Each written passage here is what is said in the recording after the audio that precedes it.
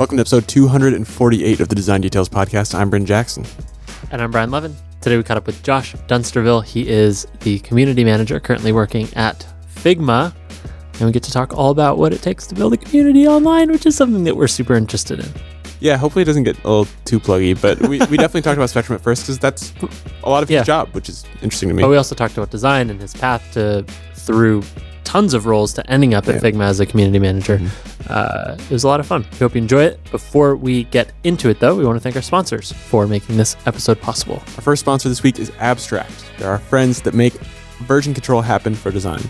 Abstract is a secure hub for all of your design files. It's a source of truth that you and your team can work off of in real time, in parallel, all from one file without having to worry about conflicts or duplicating files across all of your computers and having that copy final version 12 problem where everybody's trying to just keep up to date with what everyone else on your team is working on. Or even trying to keep sketch files in sync generally has been traditionally an effort in futility. Like, it is just not something that you can, an exercise in futility. That's the word I was thinking of.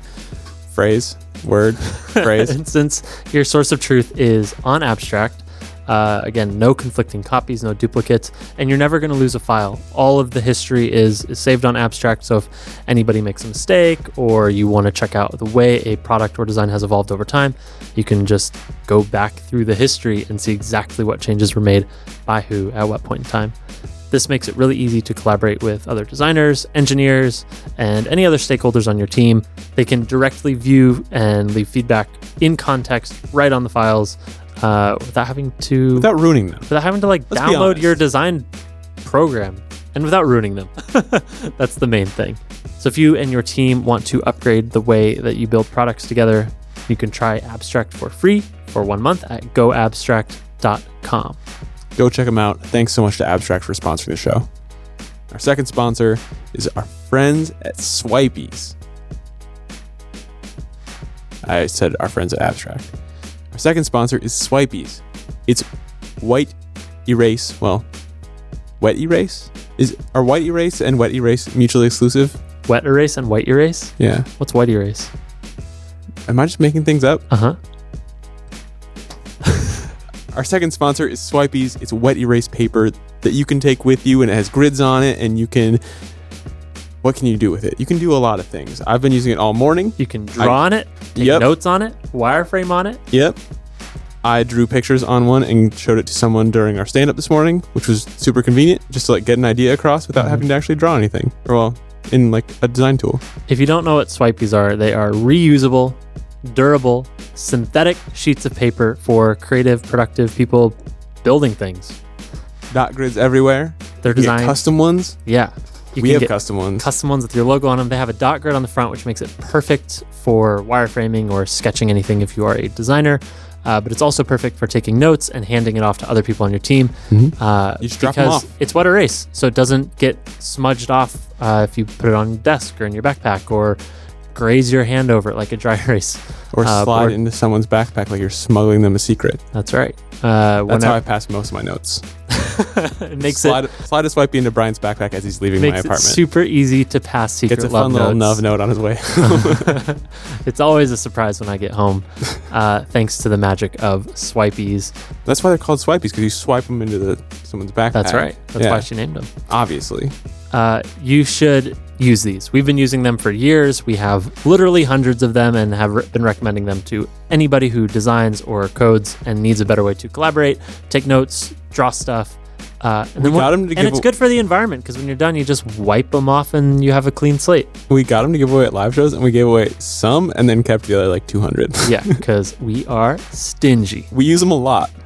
They come in 3 sizes, letter A5, and they have a personal planner size, which is perfect for on-the-go taking notes. They also sell kits that gives you the pens that you need, as well as the different sizes. And you can get 10% off your entire order if you use the promo code SPECFM whenever you're checking out. If you and your company want them, you can get the custom ones, which you should. Just get a few hundred for you and your team and your company. Makes it really easy to have everyone on the same system. You can do that at swipi.es. That's Swipeys. And use the promo code SPECFM. That'll save you 10%. We can't recommend them enough. Go upgrade. SWIPI. Upgrade what? Everything. Your whole life. Basically, between Swipeys and Abstract, it's going to change the way you work. We guarantee it. Designers Warehouse. You're going to like the way you work? Designers Warehouse. Non-gender specific Designers Warehouse. Thanks so much to Swipeys. And with that, let's get into episode 248 with Josh Dunsterville. I am Josh Dunsterville. I am a designer turned community manager. Whoa. Yes. What are you working on? I am the community manager at Figma. So I am building an online community built on a platform you're very familiar with. What's it called? Just kidding. Sprechen Trump. I think it has spec in it. Yeah, it does. Something related to that. And then also offline. So how do we connect people offline to get them to talk to each other and learn more about design and all that fun stuff? Seems to me that the definition of community is thrown around very loosely by individuals, companies, Very basically much so. everybody. Yeah. Like there's the Facebook community, which is 2 billion people. And then there's like the community that eats food at Bryn's house when he cooks ramen. Which is also 2 billion people. Coincidentally. Same people, weirdly. So given that everybody has different definitions, I'm curious how you or maybe by proxy Figma thinks about what community is. Oh yeah, that's something we've definitely been thinking about and trying to get all on the same page. Everyone, even within the company, from the marketing team to the design team to stakeholders and the board, and everyone has kind of this different definition of community.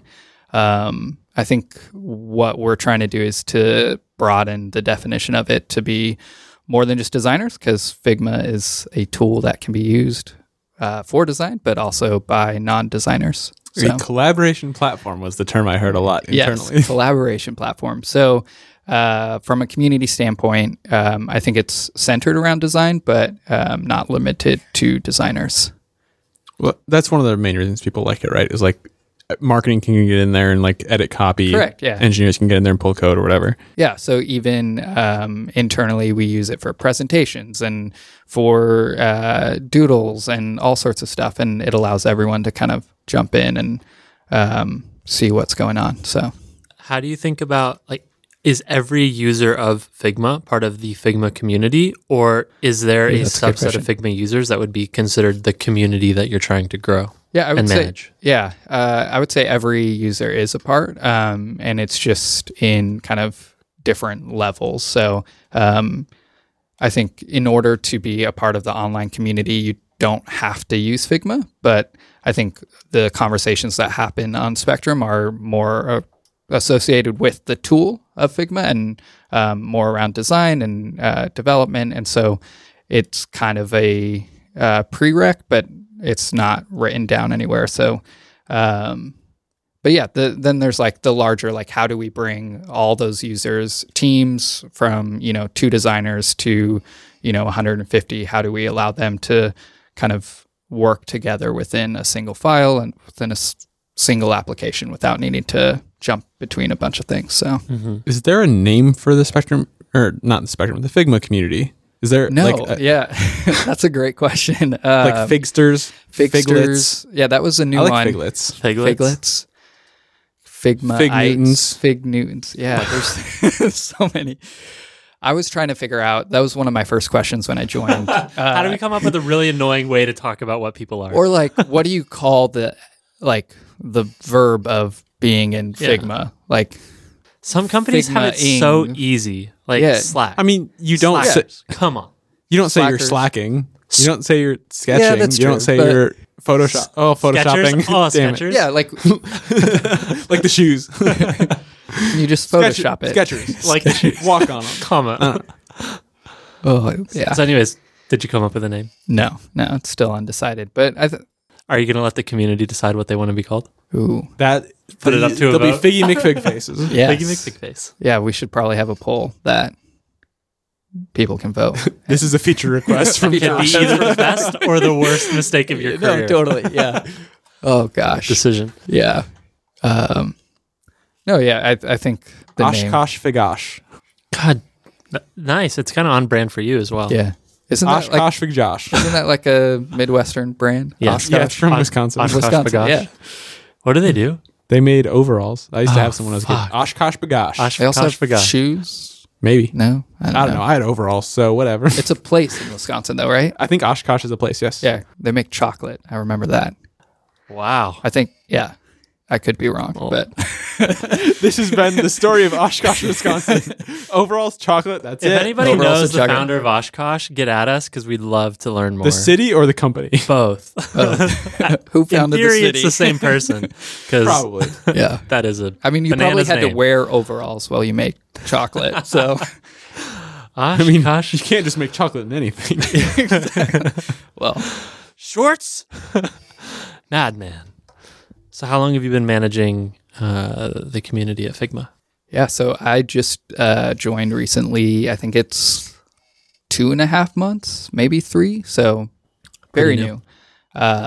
It seems like it's been forever. It seems like it's been forever. You know, We talk to you a that's- lot. Hopefully, that's a good thing. It is a good thing. feeling. Yeah. But yeah, before that, I was managing another community of another design tool everyone is familiar with. Huh. It goes by a name Sketch. And yeah. But that was just on the side. It wasn't affiliated with Bohemian Coding or anyone at Sketch. Yeah. I want to get back to that, Yeah, go that ahead. particular Yeah. story in a bit. But Okay. I'm curious how the first few months have been going at Figma so far. Yeah, it's been great. So I am actually one of the few remote employees. So I live in Long Beach, California, which for those that don't know, it's just south The of longest LA. beach. Yeah, the longest beach. It's actually one of the like biggest port cities in the U.S. So, if Welcome to San Francisco. Yeah, I think it's bigger than San It Francisco. might be. Actually, I have no idea. I don't know. This is like a Wikipedia thing for. It's pretty ridiculous. Here's Yeah. all I know. We can just put all of these facts in the show notes. Where it's Yeah. just like Oshkosh founder. Yeah. What is the largest someone's gonna port have to do city? some research. It's not going to be me. It's Yeah. not going to be we me. should probably No. just not do that. But yeah, so I'm remote. I work from home, just down in Long Beach, and come up here to San Francisco a few times a month. A few times a month. Yeah, for a few days to a week. So obviously, you know, when I got hired, my first whole week was up here. Yeah. But it is by far the easiest commute. It's like an It is- hour, right? Yeah, it's like an hour flight. Long Beach Airport is one of the best airports. It's tiny. Fun fact, it was... You got us beat. Long Beach Yes. beat San Francisco. Yes. Fun Like, kind fact of a about lot. I'm the worst. Yeah, you are. No, Long Beach Airport was featured in Catch Me If You Can. If you've ever seen that, Yeah, I have. Yeah. A bunch of times. yeah, it's a great movie. Great flick. Yes. With Anyways, Tom and Leo and yes, the whole gang. the whole gang trying to catch each other If they can. if they can. But yeah, so it's a super small airport. So I walk in at 2:30, get on the flight at 3, and I'm in San Francisco by 4, and at the hotel by 5. So That's pretty nice. for me to drive to downtown LA, it would be leaving Just at as long, 3, getting to downtown LA at 5. So That's bananas. yeah. But yeah, it's been great. It's definitely remote work is interesting because before this, I was you know doing some freelance work, and remote work I think is different than freelance. With freelance, you get to you know pick your schedule a little bit more, but you're not necessarily relying on teams. Depending on you know who you might be contracting with you know a team of designers, but it's a little bit more flexible. And then with remote work, you know, you kind of want to be on the same schedule as everyone else. Luckily, it's in the same time zone, so it's not too big of an issue. But Does Figma have a lot of remote employees, or is this a pretty rare sort of development to be it's one of the pretty few? new, There's yes. like 3 or 4 that I can think I think of. 3 or 4. Yeah. There's Most now, are in this time zone too. Yeah, there's now I think 5 or 6 of us total. So I think that's a pretty interesting thing because not only is remote work itself an interesting area that poses its own unique set of challenges, but now you have layered on that you're one of like the minority set of employees that are doing Yeah. this, and everyone else is here in SF. I'm curious how you've thought about Yeah. that aspect of it being one of the few. I think nowadays, like, there's so many tools out there that make remote work easy, and you know, Slack being one of them, and Figma being another one that's collaborative. You can just jump in. You guys are all on Dropbox Paper too, which is pretty Dropbox helpful. Paper is amazing. Although some of the marketing team, they are using Google Docs, so it's kind of this like internal battle of figuring out which one's going to win. And I think we have multiple docs within each platform describing pros and cons of each one. I just feel like the only reason Google wins is because of Sheets. You get spreadsheets. Yeah. Sheets is You can embed Sheets in Paper Docs, which is really weird to me. Wait, like Paper the doesn't actual have. Yeah, Google Sheet. it'll update Interesting. live too. Oh, really? You just have to edit on the Sheets side. Yeah. Oh, well, that's still a horrible experience. Yeah. Personally, I You're find still using two Paper tools. much more You're still using pleasant to two use. in Sheets and Docs too. Like Like if you embed it in a doc. yeah, I see. Yeah, That's true. Anyways, we could argue the merits of Yeah. No, we couldn't. I just won that. Leave it alone. of productivity office tools. Office tools. Yeah. But going back to the remote conversation, Figma's amazing that they've gotten a lot of the stuff kind of figured out beforehand. So when I joined, you know, they kind of gave me a paper doc of kind of a plan, and it wasn't this kind of difficult transition. I will say, like, feeling a part of the culture, like, that definitely helped by spending a whole week for my first week up here, getting to know everyone. And I think Figma has some of the like friendliest employees, and I've been at companies where you never talk to an engineer, and like the first day, like pretty much every engineer was introducing themselves, and you know, they have some open kind of concept for the lunch tables, and every day there's lunch, and you just sit down and talk to a new person every day, which is amazing. Yeah. So The team is super, super cool. It's weird now that the lunchroom isn't big enough. yeah, Like it's every time I go there, it's like so much bigger than it was before. well. So it was interesting too. Starting, I had a desk. I mean, When you visited? Yeah, when I visited. My first week, I had a desk. The next time I came up, I was moved over to a floater desk. And then now, the past couple times I've come up, I've sat at those lunch tables because there's no more room. So, which is There a you good go. problem to have. But One New of office the incoming. yes. one of the things that seems like it could come up is feeling maybe alienated from the group that is here, or like being left out of conversations and decision making. Yeah. How do you think So about it's- that, or what's the experience? It's kind of funny that I still subscribe to the Office update channel in Slack. So I get to see like when someone posts a picture of like who left their dirty dishes in the sink. Yeah. And it's kind of, I don't know. It's kind Someone of nice. pooped outside our door. Exactly. There's a crazy person outside B-War. But I think it just takes a little bit longer to get there. You just have to spend a little bit more intentional time trying to build relationships. And I think probably for the first month, and it's still happening, I think I try to meet with a different person every week and just kind of learn about what they're doing, tell them a little bit about what I'm doing with community, and then see if there's any overlap. And that goes through all the different departments. I mean, it started with kind of my immediate team, and then, you know, expanded to design and the engineering team. And Sure. Going off of that, I think one thing we're seeing is more and more companies wanting to build a community and having like this initiative, like, let's build our community. They refer to their community, but what I don't see is very clear measurements of success or like tangible outcomes. So Everyone has a different idea of what a community is too, right? Totally. and a different idea of like what makes a successful one. Like, is a successful one where people are self-organizing meetups and like are all buddies, or is it a place where people get answers, or are there like financial business metrics that need to be moved? Yeah, totally. I mean, I think with any sort of initiative that a company is making, there's that underlying tone of, you know, finances. Like, at the end of the day, we want to make money, and but the money doesn't necessarily drive the actual initiatives. But yeah, it's interesting because community, I think, is because it's such a open term. It's very hard to like pin down what exactly is success. What does success mean to a community? And yeah, you brought up some good points of like, is it the number of people? And, I think Facebook and Reddit and, some of the subreddits have thousands and thousands and thousands of people. But there's not this idea of like health to it. Or like a more kind of personal example, I started trying to get into type design, which I just kind of was fascinated by typography and, how you actually design type, and started, I bought a bunch of books and was starting to read up on it. And the next kind of natural step is like, after you watch some videos or read books, it's like, oh, now I want to get feedback, and how do I get involved with the community? And I mean, this may seem harsh, but I think the type design community is trash. It's so hard to get in.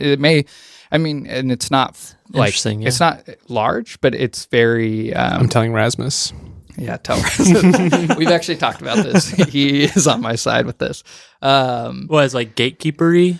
No, yeah, it's just hard to get involved. Like, so with type design, if you're building a font or designing out a font, you start with just individual glyphs and you start building out these sets. And so kind of a natural way to start, for me at least, was just to build a simple like sans serif display typeface. Something very geometric. Yeah.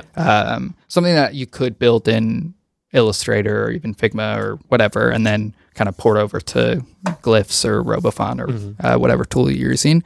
And so the idea is like, okay, you have this letter A. How do I know it's a good letter A? And you can read through all the books, but at the end of the day, like, you want to get that out in front of someone and get some feedback. And going through kind of some of the type communities and going through the forum, the threads, and then seeing people do that and then just get shot down, or it's just a bad culture of like not really walking alongside. And I think it's okay to say like, you're not there yet. This isn't good. Like, this isn't a usable typeface, but there's no encouragement. There's no encouragement or like understanding that, oh, I'm completely new at this and I want to get started. And to be honest, it like kind of shut me down from wanting to work on it anymore. So I think knowing that, I think it's much easier to see a community that's failing or that is quote unquote like bad, to then one that is like succeeding and is good. So I think at Figma, or like what I'm trying to work on is like, how do we increase, or like, how do you tell like that the health of the community is good?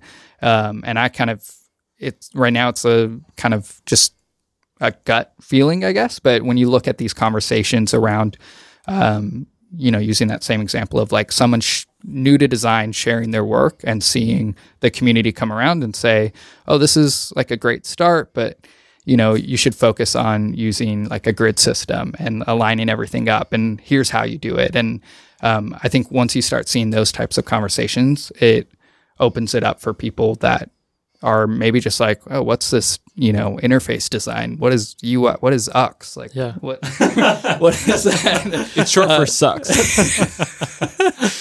So like, how do you get into that? And I think you naturally, like, whatever types of communication you see on a specific platform, and I mean, this is mostly online, it's going to attract similar types of communication. So if it's very open and inviting, it's, someone new can jump in and not feel afraid to kind of share their work and get feedback and actually improve as a designer. It's kind of the idea of like attracts like. So if it gets toxic, it's just going to get more toxic. If it's positive, it's just going to be more positive. Exactly. Yeah. And so like ultimately, I think that's kind of the measurement, I guess, but you can't necessarily put that in quantify. You can't put that in a Google Doc or a paper doc. And you can't quantify or a paper doc. Yeah. I think I disagree with that because I think about it all the time, but like I think that's been the way the whole industry has been. Is like there's no way to quantify this for a long time because the tools just haven't existed to do it, which is crazy. Because Literally, the internet was built for communities. Like, it was just researchers sharing research. It's hard That's to true. quantify because it's so subjective, right? Like the health of a church community might be very different than the health of, like, I mean, how do I not draw stereotypes here, but like something that might be a little less tame than that. Or, I mean, you could even look at, like, with the current political climate, like, Sure. like it's easy to draw, you know, it's easy It to can look. easily get into bandwagoning and like Yeah. versus. Yeah. Well, and I think that's another, I mean, kind of a definition of community is like a group of people gathering around a similar interest. Yeah. And There's tribalism to it often. yeah, I think another thing though is you have to be careful not to get too exclusive where you're not allowing others into it. And eventually, like, a community will just stop growing if you're only limiting yourself to a specific topic or group of people. Yeah, so it's definitely an interesting problem to try to solve. Agreed. Yeah, you guys are definitely doing something similar, Yeah. or have some similar things that We you think about it a lot. Yeah, yeah, I think about it a lot too. Good. I should. It's in my job I hope so. description. Yeah. What have been the most painful parts of it? And I'm This is user testing with Brian. This is user testing with Brian. No, I'm trying to understand, like, I think if you ask most people, they would say, like, community's a good thing. And I'm sure there's a lot of people that work at companies that say, like, we should have a better community. Yeah. But perhaps getting the resources and buy-in from the business itself could be challenging. Yep. So that's one element of, like, what's been challenging or what have you learned here about getting Figma to hire you full time, being super behind this initiative, like building this community. But then also, like the practicalities of the day to day, like how do we get people talking and how do we make sure people are positive and without it, basically you having to micromanage every conversation. Yeah. So I think one of the biggest challenges is figuring out, which direction to take the community, and, both the online community from like a very practical sense of like, how do we get more people talking and interacting with each other and growing as a designer or marketer or copywriter, whatever they are. But then the kind of larger sense of like, how do we grow the design community in general, or how do we bring more people around design? I mean, the past couple of years, we've seen design kind of explode, and more and more companies are focusing on it, which means there's like an economic like reason to get into design, especially for kids right now, that once they go to school and look into different career paths that they might be interested. I think there's a lot of jobs out there right now for design, and part of the challenge is like, how do we grow that without collapsing the initial community of designers or people around Figma. I think one of the great things was that before I joined, I think the community kind of already existed, and I mean, it did practically on Spectrum. It already existed before I joined, but the nature of the tool itself allowed people to want to become a part of a community, I guess, or to kind of congregate around it. Yeah. And I think it's partially because it's built in the web. So it's, you're not limiting yourself to a specific platform or computer or OS or anything. And then the collaborative features within Figma of the whole goal is to bring people together. And I think it was something unique that didn't really exist within the design space, and that also brought kind of the initial subset of people in, and the values align. Exactly. Yeah.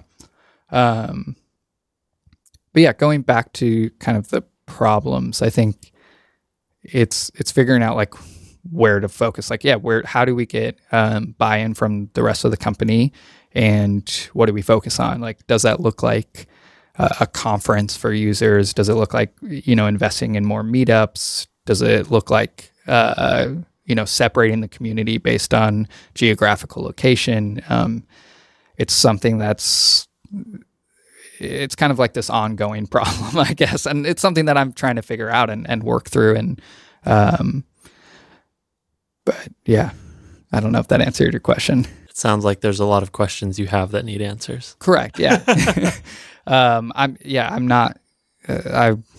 not going to pretend like I know everything there is about community or how to build one. But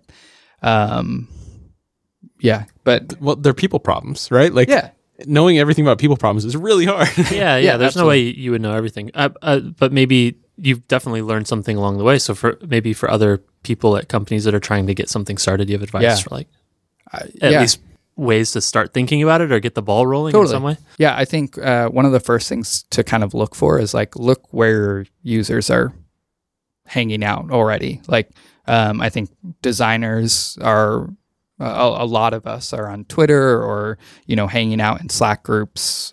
Slack groups exploded, it was a feature set that I don't think Slack was. That's how we met you, was you were in our Slack team. Yeah, exactly.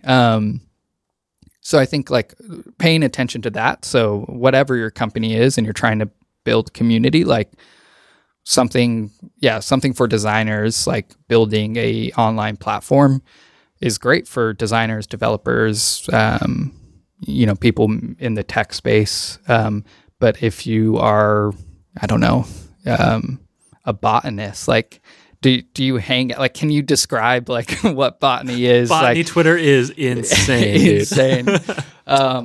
Treater. They get Also, No, that didn't work. I think if you go to twitter.org, is it, or .net, it's like, it's an actual community for Birds? like birds. Ornithologists? Yeah. Oh, really? Yeah. Shit, sign me up. Yeah. I remember seeing that when, it's a good reminder whenever stuff gets bad on Twitter. Just like, there's a better Twitter community out there. There's a great place out there for birds. Yeah. But yeah, like a community for botanists, like, may actually look more like, bringing people together and to like A farmer's market. Farmer's market. Yeah, I'm sure botanists are going to love that. Yeah. Seeing all their plants getting eaten? What do you think farmers are? They do plants. But they kill them. Well, they don't try to kill them. They generally plant them. But then, This has been Botanist Details. Botanist. I'm just saying, Amazing. think of the plants. Sorry, we cut you off. No, yeah. So for a company that's wanting to focus on community, I think you start there. Like, where are your users? Where are they hanging out? Is it like online or is it something offline? And then start just focusing on that. And, there's many different initiatives you can take to do that. I mean, with like an online platform, it can be, having these kind of focused conversations around a specific topic. It can be, having interviews with specialists within the field. And then offline, like, I think the kind of within the design space, it's, meetups and conferences, and a lot of that translates to offline too, of like having specialists speak and talk about how they design and what is design. And yeah. Makes sense. What is design? What is design? Yeah. That is a great question. That's a nice deflection. I was Yeah. trying to get you to answer me. I have no idea. I mean, what is community? Yeah. Everything. Touche. Everything to everyone. Community is a show by Dan Harmon. Features several comedians. Donald Glover, a.k.a. Childish Gambino. Yes. Danny Pudi. Jeff was someone. Yvette Nicole Brown. Yeah, who is Jeff? He has a show too. Joel McHale. Joel Yes, McHale. there you go. The Soup, right? Yeah. The Soup. And that's the show. And Yeah. Yep, that's everyone on the show. That's everyone. Let's rewind time. Okay. Where are you from? I am. Oh, this is a great story. Buckle up, because my personal story is It's awesome. awesome. No, it's just different. So I'm from Nevada. I am from a very small town in Nevada, about an hour and 45 minutes northwest of Las Vegas. It's called Beatty, like Warren Beatty, or Beatty. Yeah, exactly. And it is a gold mining town. So there was a gold mine there, and my father was a gold miner, and it's about 1,000 people, roughly 2 square miles. And that is, I mean, I was born in Vegas because there's no hospital in my town. The 2 square miles ran out real quick. Yeah, exactly. But yeah, born and raised there until I moved to California for college. So What was it like growing up in a mining town? That Was your small? computer made of gold? No, we didn't have a computer until maybe my sophomore year of high school, which came with a copy of Top Gun. Sick. And it had a DVD player, and we crowded around this like 14-inch monitor to watch Top Gun, and That's it's amazing. perfect. Yeah. What Which a beautiful I think they're picture. remaking Top Gun, which really upsets me. Really? Yeah. Someone was They talking to me remade about Point that. Break, so that's not surprising. Doesn't well, like I just find it funny. Like, why remake Tom They're Cruise remaking movies? The Crow. Yeah, like Tom still wait for him to die and then Like, have a new Tom. he doesn't Cruise. even Point look Break that is old. Keanu Reeves, Well, Really? Kurt Russell. wait, they're I remaking. haven't seen any of They it. already did it. Oh, they already like did. 5 years ago or something. Yeah, but they shouldn't have. That's all I'm saying. Yeah, don't I know. agree. This is the same case. Yeah. Yeah, growing up in a small town. So my dad was a gold miner. So and I mean some clarification on that. He worked at the gold mine. Yes, this is a very important distinction. It's not what you think of like a prospector, like panning Your for dad went up gold. to the river every morning. Yeah, with Your with dad his was a model pants. for Toy Story 2. Yeah, no. I don't know the technical terms around it, but essentially what they do is they take a mountain that has a bunch of gold in it, and Mine they it. kind They of make it go away.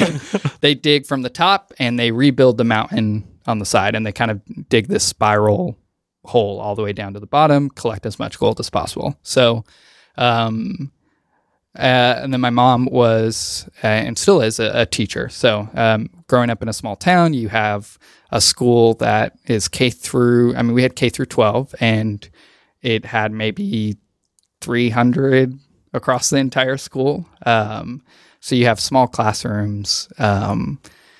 There's nothing to do there. I mean, How did you keep entertained? Unless you're really into gold. yeah. So Take me to the mines, Yeah. Pop. So the town is covered or like surrounded by just a bunch of mountains. So it's actually a great place to kind of go hiking. I grew up doing that. My dad, after the mine shut down, he was responsible for there's a bunch of mine shafts that were just set up and people fall in them and die or try to like explore them. And you actually get taught this in school. There's like in California, you have earthquake training, like how to hide on your desk. In Nevada and my town, we're taught how to not go into mine shafts and what to look out. See a mine shaft? Don't go in it. Don't go in it. Well, some of them like This was the extensive and thorough training Don't course. get up Yeah. in there. Do not Exactly. go in it. well, some of them look like a cave that you're going in, but as you walk through, they may drop then 300 feet, and Oh, I see. you don't want to get involved in that. But On the other hand, a cave might just have a bear, which that's is true. not But we great. don't really have So bears. let's we do have broaden, mountain let's lions. broaden the scope here. Yeah. No caves. No caves. A subset of caves are mines. So Yes. therefore, by excluding caves, we have excluded all mines. Yeah, there you go.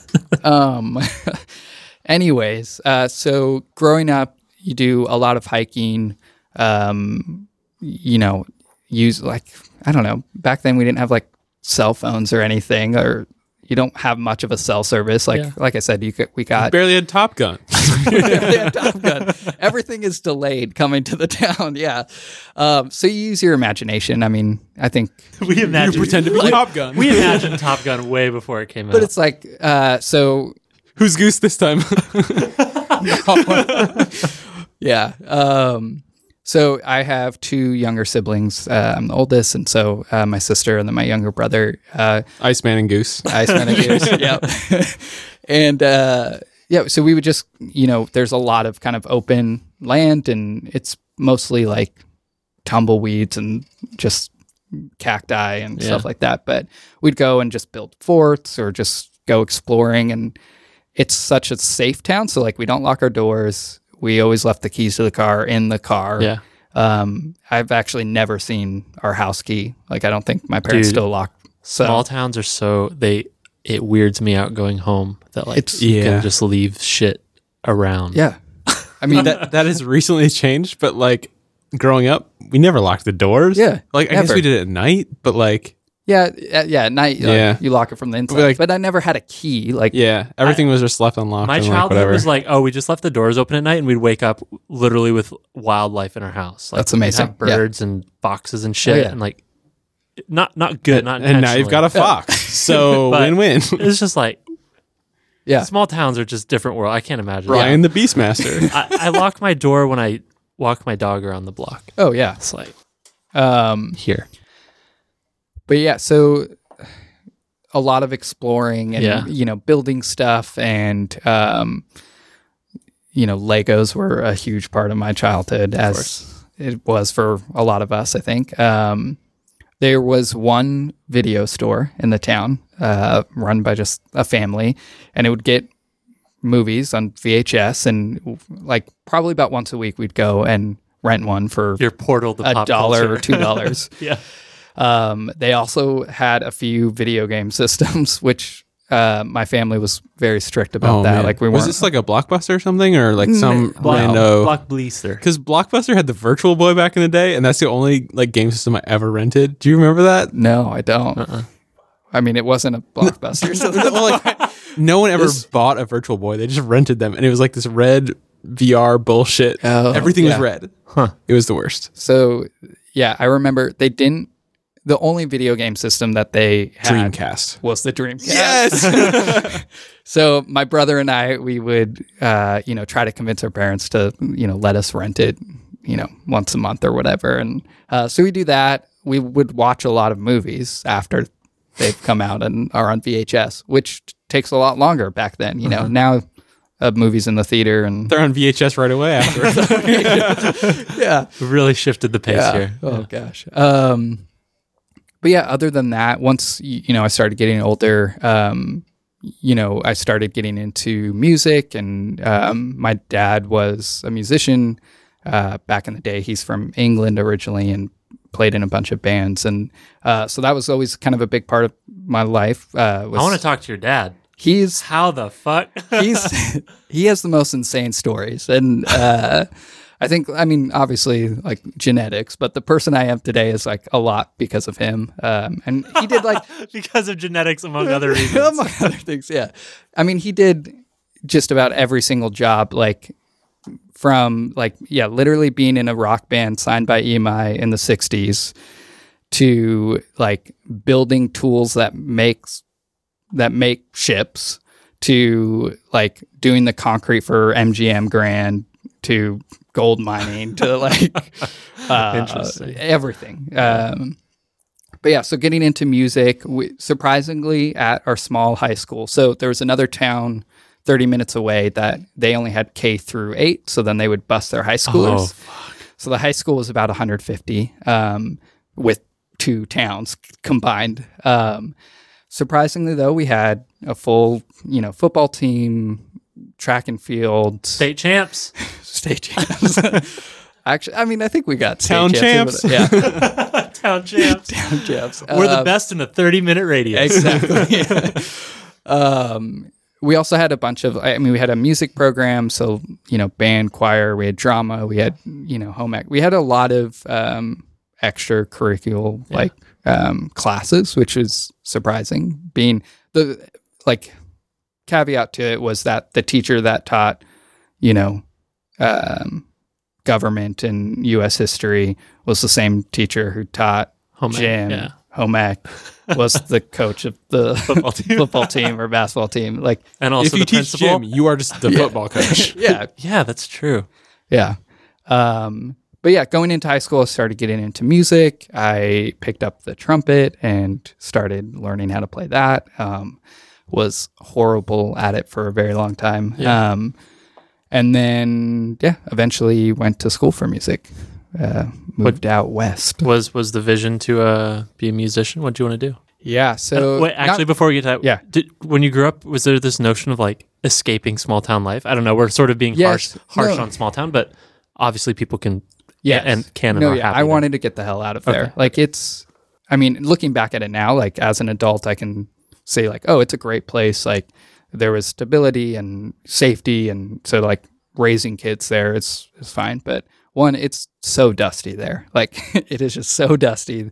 And then, but like, yeah, when you're in high school and like, I don't know, all there is to do is go out into the desert and drink. We did, Which we did. there was, we did have like a few games that we kind of, they're so Desert games? desert games. Desert drinking games. Kick the sand that way. What could Not possibly drinking go wrong? games, but so we did one called mattressing where Oh we my would chain a mattress to the back of a truck. And then you hold on to it, and Holy someone drives shit. through the desert. This is desert tubing. Yeah, essentially desert tubing. And then we did another one called car tag. So there's no stoplights in our town. There's only stop signs. And car tag, we'd play at middle of the night, and essentially it's tag, but you tag the car by flashing your headlights, by getting as close as possible to the car, and then narrate, and you drive off, and they get like a head start, and you pile as everyone. What could go wrong? Yeah, exactly. So I was really concerned that you had to touch the car with your car. Yeah, like No, you didn't have to touch- lightly tap bumpers. No. but- okay. no, just a lot of running of stop signs, and We definitely did the mattressing thing, but with like ski ropes and snowboards. okay, yeah, Oh, that's that was cool. a big thing. That's fun. yeah, in Minnesota. yeah. We don't get much snow in Nevada. But yeah, so there was definitely that notion of wanting to get out of there. Yeah. Move to a big city, do Yeah. something bigger. I The didn't longest beach you can find. exactly. I didn't always want to be a musician though. I wanted to get into architecture and drafting and all of that, which we did have a drafting class, but I never got into it. And so I was like, well, It's pretty I can't- exclusive. I can't do that. And then I also wanted to become a pilot, and I am blind. So I'm not actually blind, but I have very poor vision, and I've had glasses since I was like 5 years old. And so nowadays with LASIK and everything, you can become a pilot, but back then it was much more strict. So I kind of like put that aside and was like, well, I like music. I'm interested in music. Why don't I go to school for music? Found this, private school in Southern California.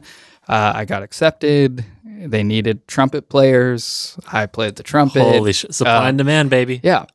And so moved further west Yeah. to a place that has crosswalks and targets and A little less dusty. a little less dusty. Yeah. That's and nice. where I study music. Yeah. That's nice. Yeah. Did you finish studying music? Did I you get a degree? Yes. So I have a degree in music education, and I do not use it. Yeah. What happened? So I still play music. I not so much the trumpet, but piano and guitar, and I like to write music. And my wife's also musical, so she sings, and I met her at school in the music department. So, but yeah, I started working at the Apple Store, and that kind of eventually got me into design. What is a path from the Apple Store to design? Yeah. So I got a job. These are some good looking products. Yes. No. I've always been interested in, design, and, in high school we did have, a Mac, and we had Photoshop, and, I Came helped with them. Top Gun, and yeah, I Top get Gun. it. I was able to help with the yearbook team, and, I had a little bit of, just awareness of what design was, but back then it's completely different. As many guests on your show talk about, Neopets, of course, Obviously. was a big thing, and then music. So cross both of those off. But yeah, so music education. I got a job at the Apple Store. I worked there all through college, so almost 4 years, and I was a red zone or whatever they call it, selling at that time iPhones and Macs, and then the iPad came out, and got to do some of those cool launches. But I fixed a guy's iPad screen, and he was like, "I like you. You should come work for me." What? And he handed me his business card and said, "Give me a call if you ever want to like do something different." So the very next day, this was my senior year, I called him and he answered the phone and he thought I was like his gardener or something. Like, he didn't remember me at first. So I had to remind him like, "Oh, I'm Josh. I fixed your iPad. You said like you wanted to, like you had a job maybe." And, he led like the sales department for a mobile app development studio, about 10 minutes away from where I was living. So he gave me an interview, which was the strangest, like 3-hour long, like conversation with them.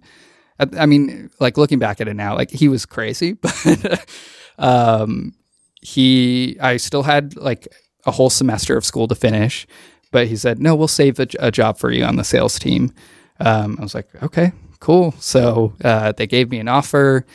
I graduated and, celebrated for a week and then started at this app development studio. So, and in sales, the studio was called Medl Mobile, MEDL Mobile. I don't know if it's still around, So but you had a nightmare telling anybody how to find the website. exactly. Yeah. And it was all cold calling. So it was like Cold like the metal, but not that yes, metal. not Yeah. metal. And Hi, this is Josh from Medl Mobile. It's MEDL Mobile. that is 100% what I had to say Jesus. all day long. The other brilliant thing was someone bought metalmobile.com and just like flooded it with Fuck you. keywords. Yeah, and, like, yeah. yeah. But I started in the sales department, which quickly it was diluted because cold calling, asking people do you want to buy an app, make an app? Like that doesn't exactly work. Especially back then when, the App Store had just come out and no one really knew what an app was or why they needed one. So they kind of transitioned me. They laid off a bunch of people, unfortunately, and then kept me for some reason and transitioned me into an acquisition department, which was just me and this other guy. And my job was to scrape the App Store. So I started learning about like SQL queries and how to, work with a developer overseas to like actually get phone numbers and emails of these, App Store developers. And so I would, gather lists and we would go after an app that had potential, wasn't updated, and the developer didn't want to maintain it. And we had an ad SDK that we would, we'd buy these apps or use like a rev share deal and then take it over, own the intellectual property, put our ad SDK in it, update it to the latest OS, ship it out, and then split profits with them. Wow. It was super Metal with like it. sleazy. Like Yeah. I really did not like it, but that is where I learned how to design. So I was in charge of, managing all of this like small portfolio of apps that we acquired, and we had to get them back out in the store.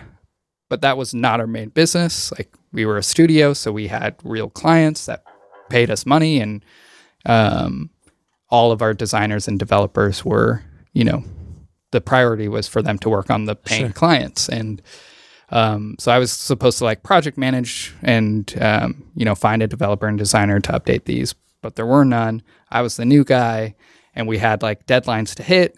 So I bought a book from what's the like coding, it's like the Ray something, I forget what it's called. Anyways, it's an iOS development book.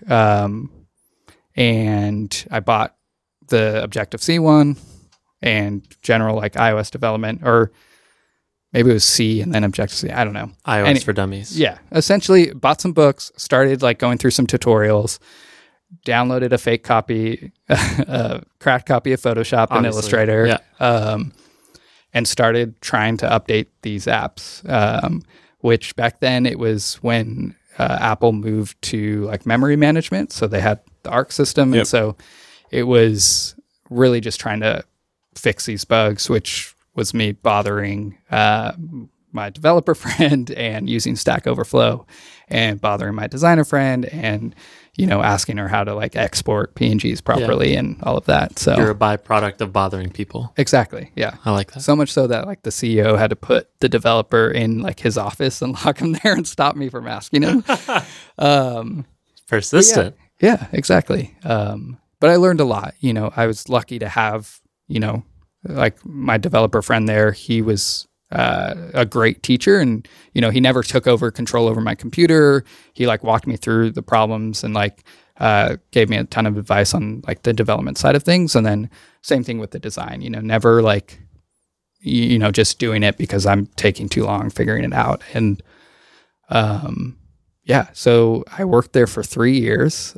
Did a bunch of other things other than like design and development. Eventually like got into more of a formal of like UX UI role there. Okay. But I did project management and other things there. And what happened after 3 years? After 3 years. So while I was there, I heard of this tool Sketch, and I'm the type of person that, tries out every new tool out there. Like I've tried every email client, communication tool, project management tool, to-do app. I try them all and then never stick with anything. Sure. But Sketch had just come out. I think they had just launched the 2.0 beta. So it was still pretty new. And I was like, oh, this, like something clicked. Like this makes sense for designing apps like Photoshop and Illustrator. Like it never...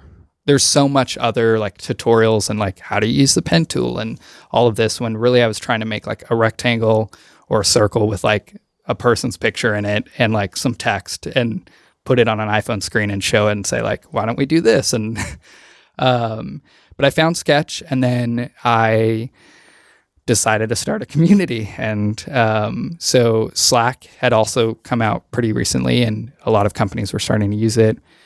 Product Hunt was also pretty new and like the thing that you wanted to be on.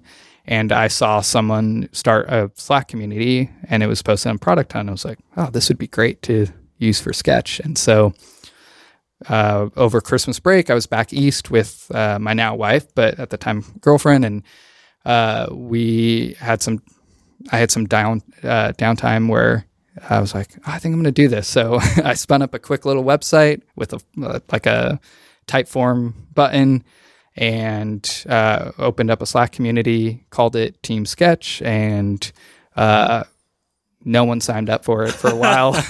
Overnight success. No. My whole goal though was just to like have like 20 or so people on it that I could learn more about design and figure out the things that I was doing in Sketch, if they were right or wrong, or how I could just level up.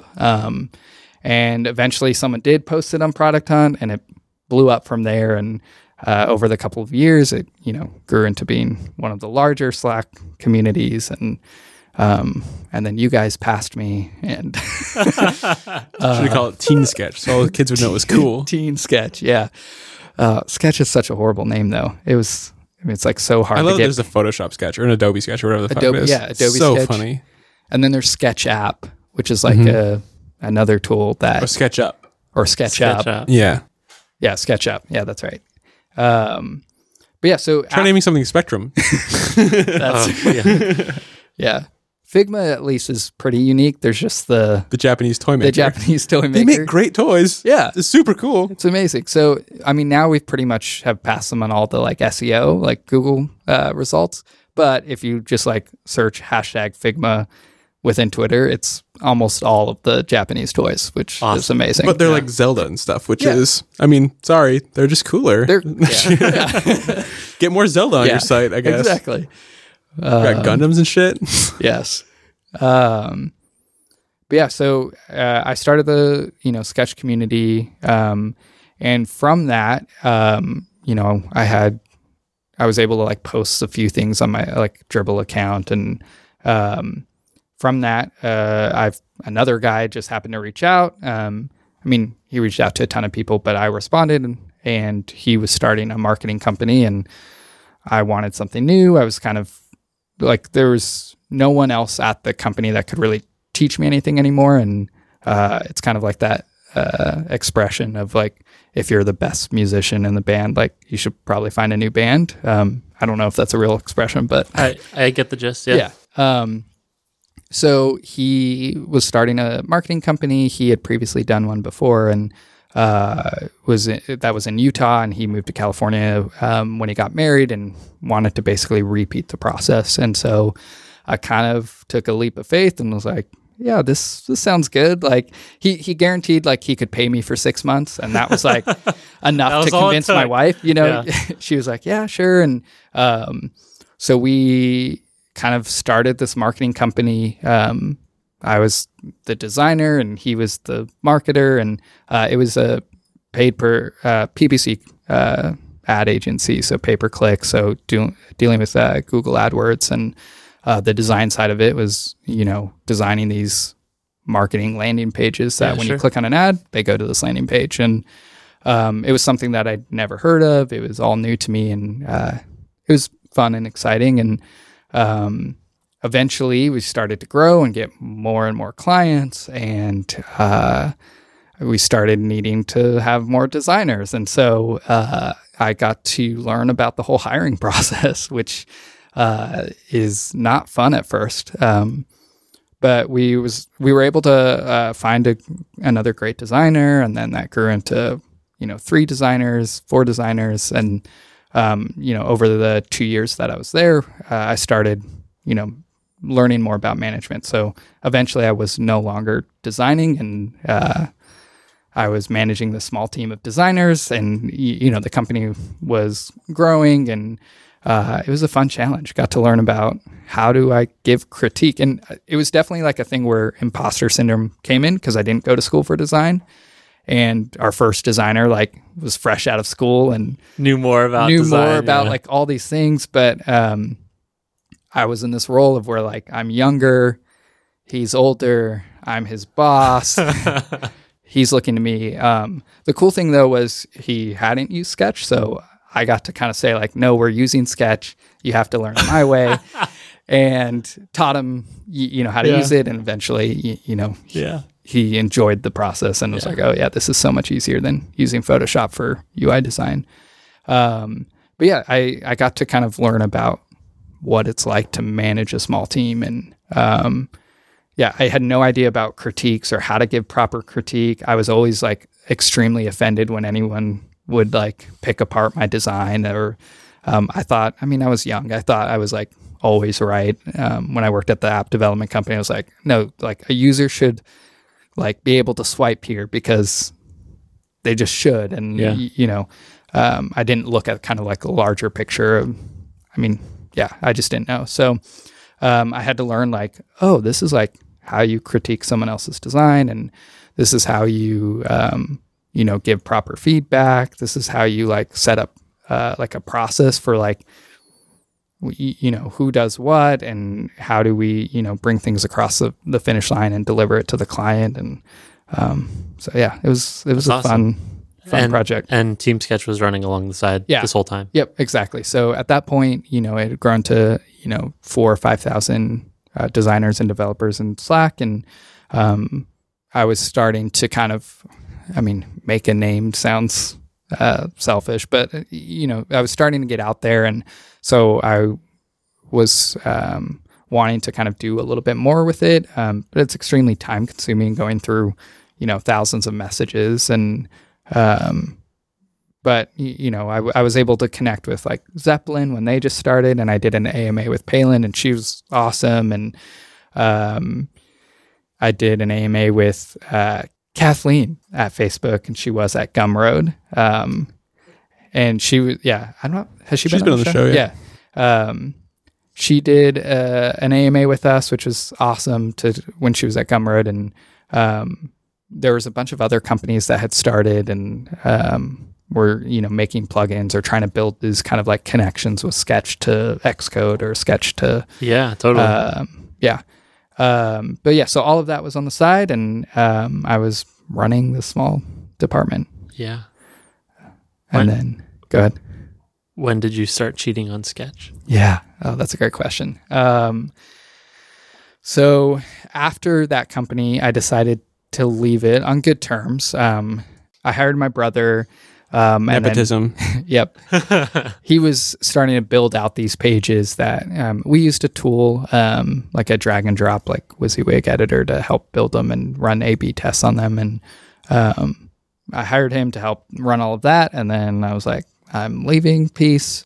And so I went to a product design agency, just a small remote one called Masio. And I had met Peter Del Tondo, who's my boss, and it was great because I wanted to, I'd kind of gone through this phase of learning about, iOS and Android development and design and, project management, and then into marketing design and, building a small design team. But being self-taught, I kind of wanted to then like try something new and learn something new. So I went to this product design agency and started actually jumping into product design and learning what that meant, and got to work on a lot of great, cool projects, I guess, with some bigger clients and the stuff that you don't necessarily see that's not customer facing. Sure. So like dashboards and how do you make like a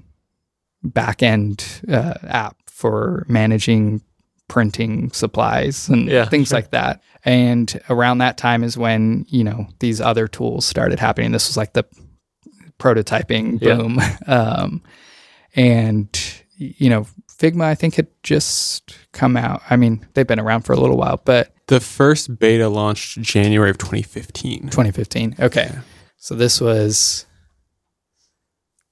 2016 then. So yeah. So it was probably out then. Yeah, it was. Yeah. I think I was on the beta, and then it launched shortly after, like came out of beta.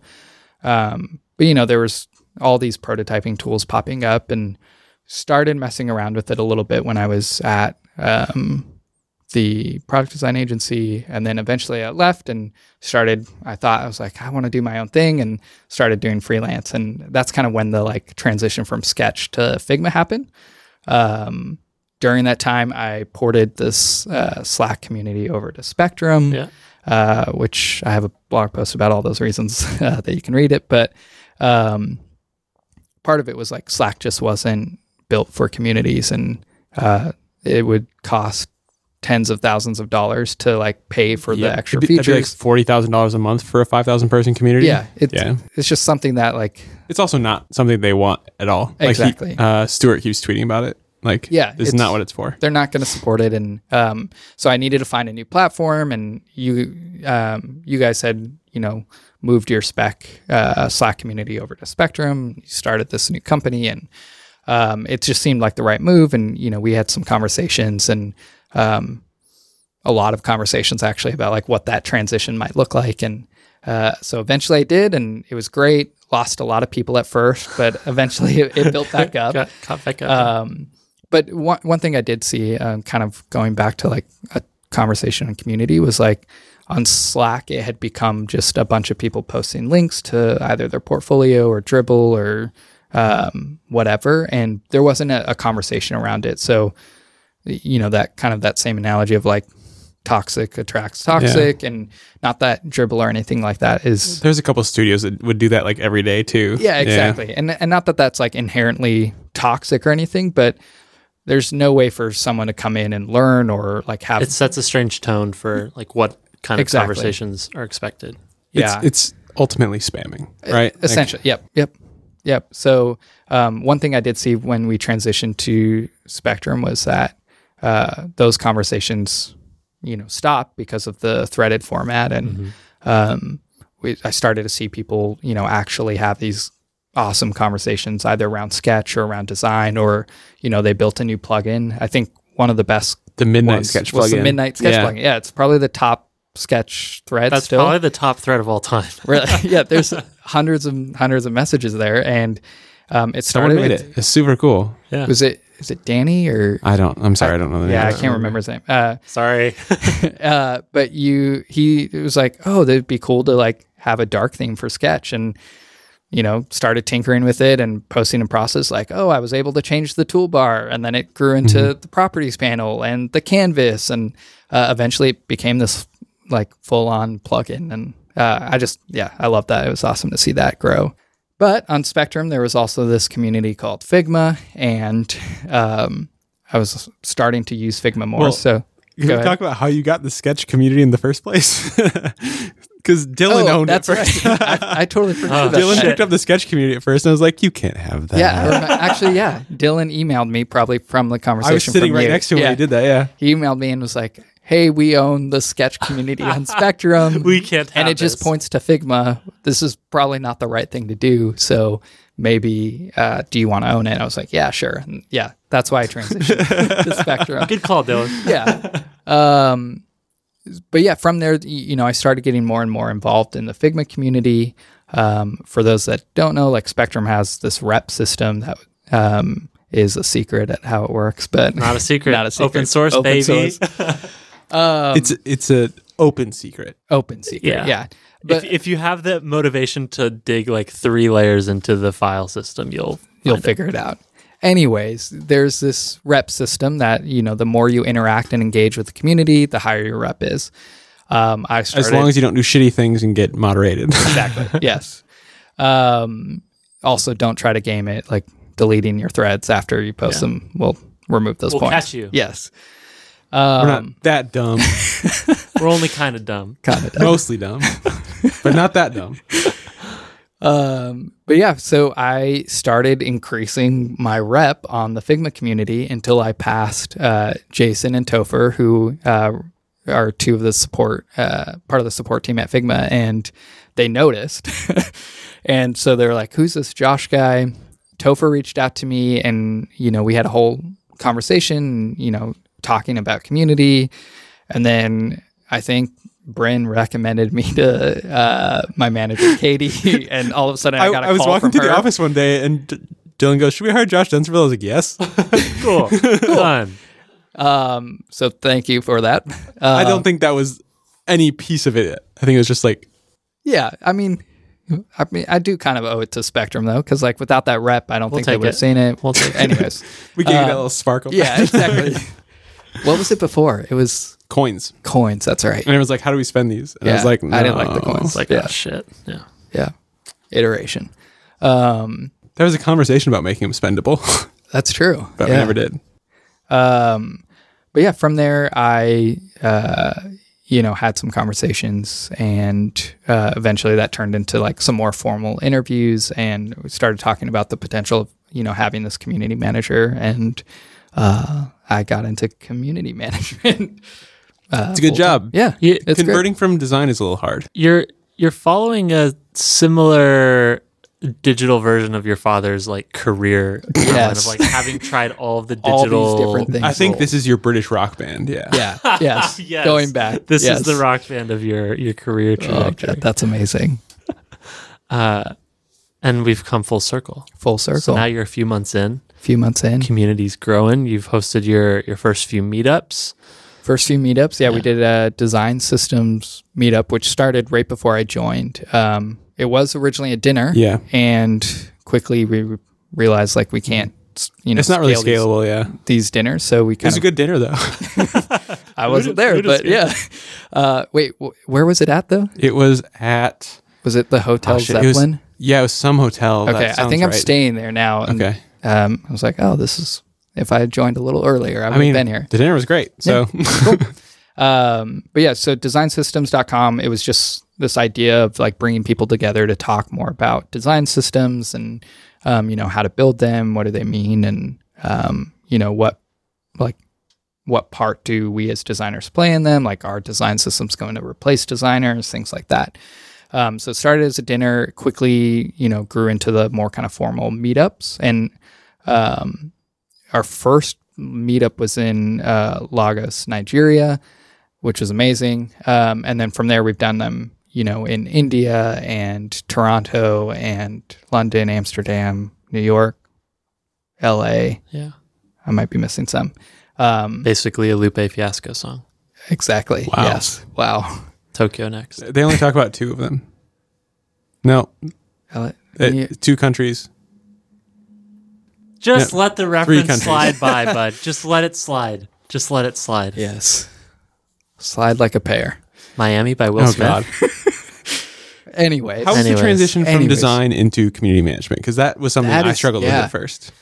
Yeah, it was definitely something I was like a little worried about, but I think, doing freelance for almost a whole year kind of helped transition, because freelance, for all of those who are considering it, is not just designing. You have to like think about other things and like actually talk to people and find new business and like go to meetings and have a bunch of calls and like talk about pricing. And it's just a lot more work that, I thought it was just going to be like, oh, I can pick and choose my projects, work on these cool ones, don't work on the ones that I don't like, make a lot of money. And that is not the case at all.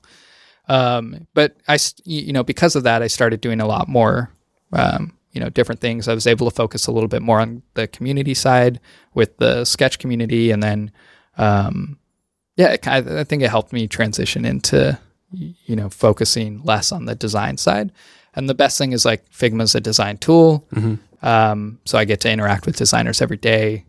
I quote unquote like speak the language. So, it's fun. And then, I think I'm trying, now that I've been at this, in this new job for almost 3 months, I'm now starting to like figure out what side projects do I want to work on. And ooh, what's on your mind? Yeah, that's great. There's also a lot of cool shit you can do with the community on that front too. Totally. Like, that's something I discovered really quickly. Yeah. Cool.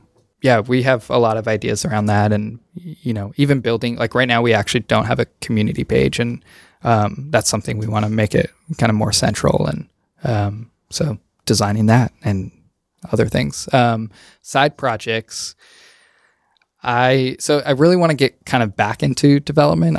I'm not a developer by any means. So, and the best way to learn that, I mean, I've tried going through a bunch of different tutorials and online classes, and I think they're all great. But the best way is to just actually work on an actual project. So I have a ton of, I keep like a notes, of just like a bunch of ideas. Digital trumpet. Digital trumpet, yes. The digital farting apps. Yeah.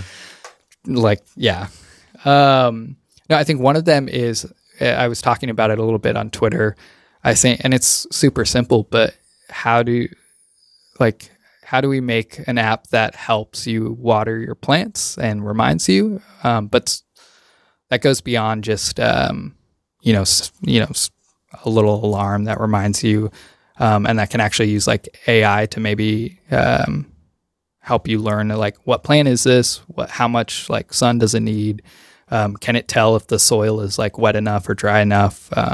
Things like that would be really cool. That would be awesome. Yes. I have no idea how to do that. There have been a couple different takes on that. Yeah. Jessica Hitch's husband did that once. Oh, Russ nice. Mashmeyer. I remember that.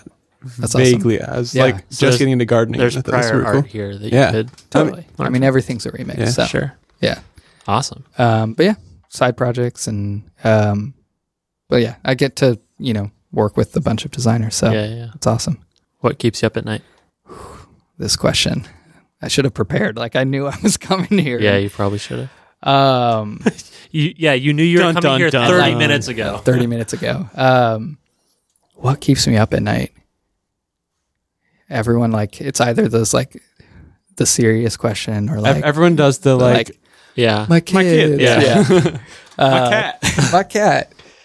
No, I think because I've kind of done a bunch of different things, it's like trying to know that, like, am I on the right path? Like, am I making forward progress in like a career? And I think the definition of career that you get taught when you like, and the example that, like the previous generation, our parents had is like, you stick in the same job. And so jumping around. Unless you're Mr. Dunsterville. unless you're my dad.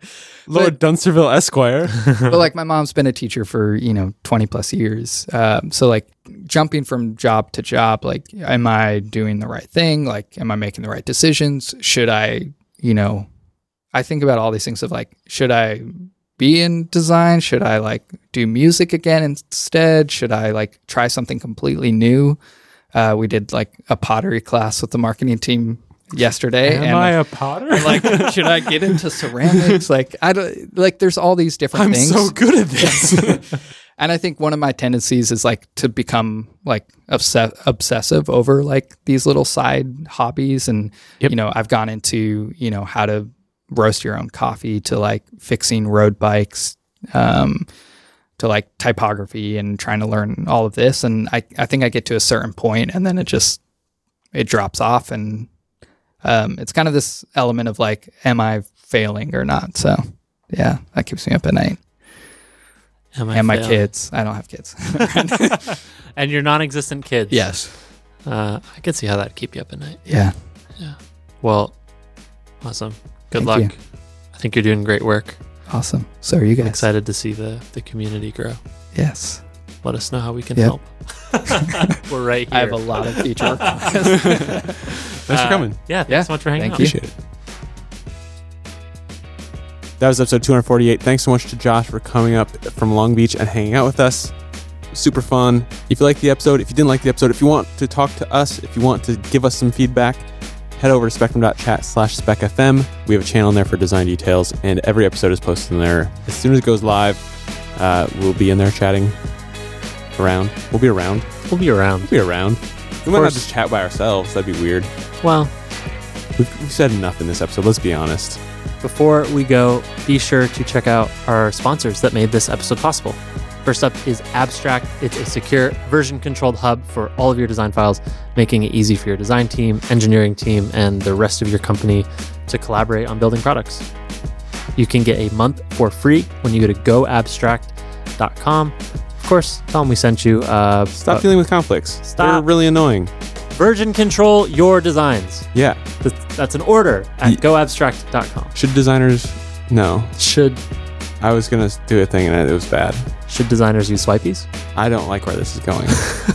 Go get version control. Engineers have had it forever, and it's so valuable to that workflow. It's just as valuable to ours. Do the thing. And of course... Do the dang thing. And the other dang thing when you're not Swipies. When you're not drawing on your dang computer, draw on some reusable wet erase paper, courtesy of Stop wasting Swipies. paper. Stop it. Stop being all up with your like hipster notebook and shit. Just like get some white erase paper. You can never find enough whiteboards. Now you can carry them. Now Many you can of carry them. lots of them in 3 different sizes at swipi.es. That's Swipies. And if you use the promo code SpecFM, you're going to save 10%. And just get a bunch for your company. Get your company to buy like 1,000 of them and get your Work logo expense. on them. Business expense. Biz expense. It's great awesome, swag. Awesome collaboration tool. Yeah, do it. Ship it. So thank you to Abstract and Swipies for making this episode possible. And we'll see you next week.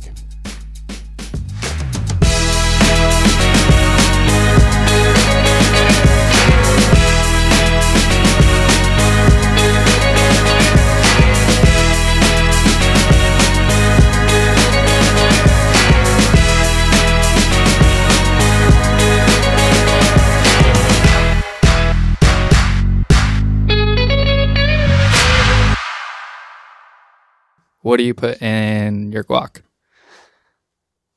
Or is it a secret? 5 or 4 things. Hands. One finger. Guacamole. Oh. Lime. Avocado.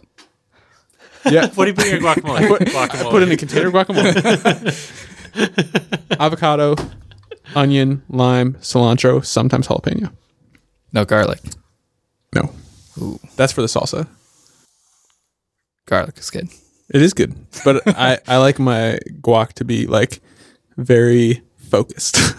A lot of people fuck it up and put tomato in it. I'm not about that. No tomato. That's trash. I like my guac like I like my day-to-day work cycle. Flow Focused. state. Guacaflowly. Guacamole. That was not good.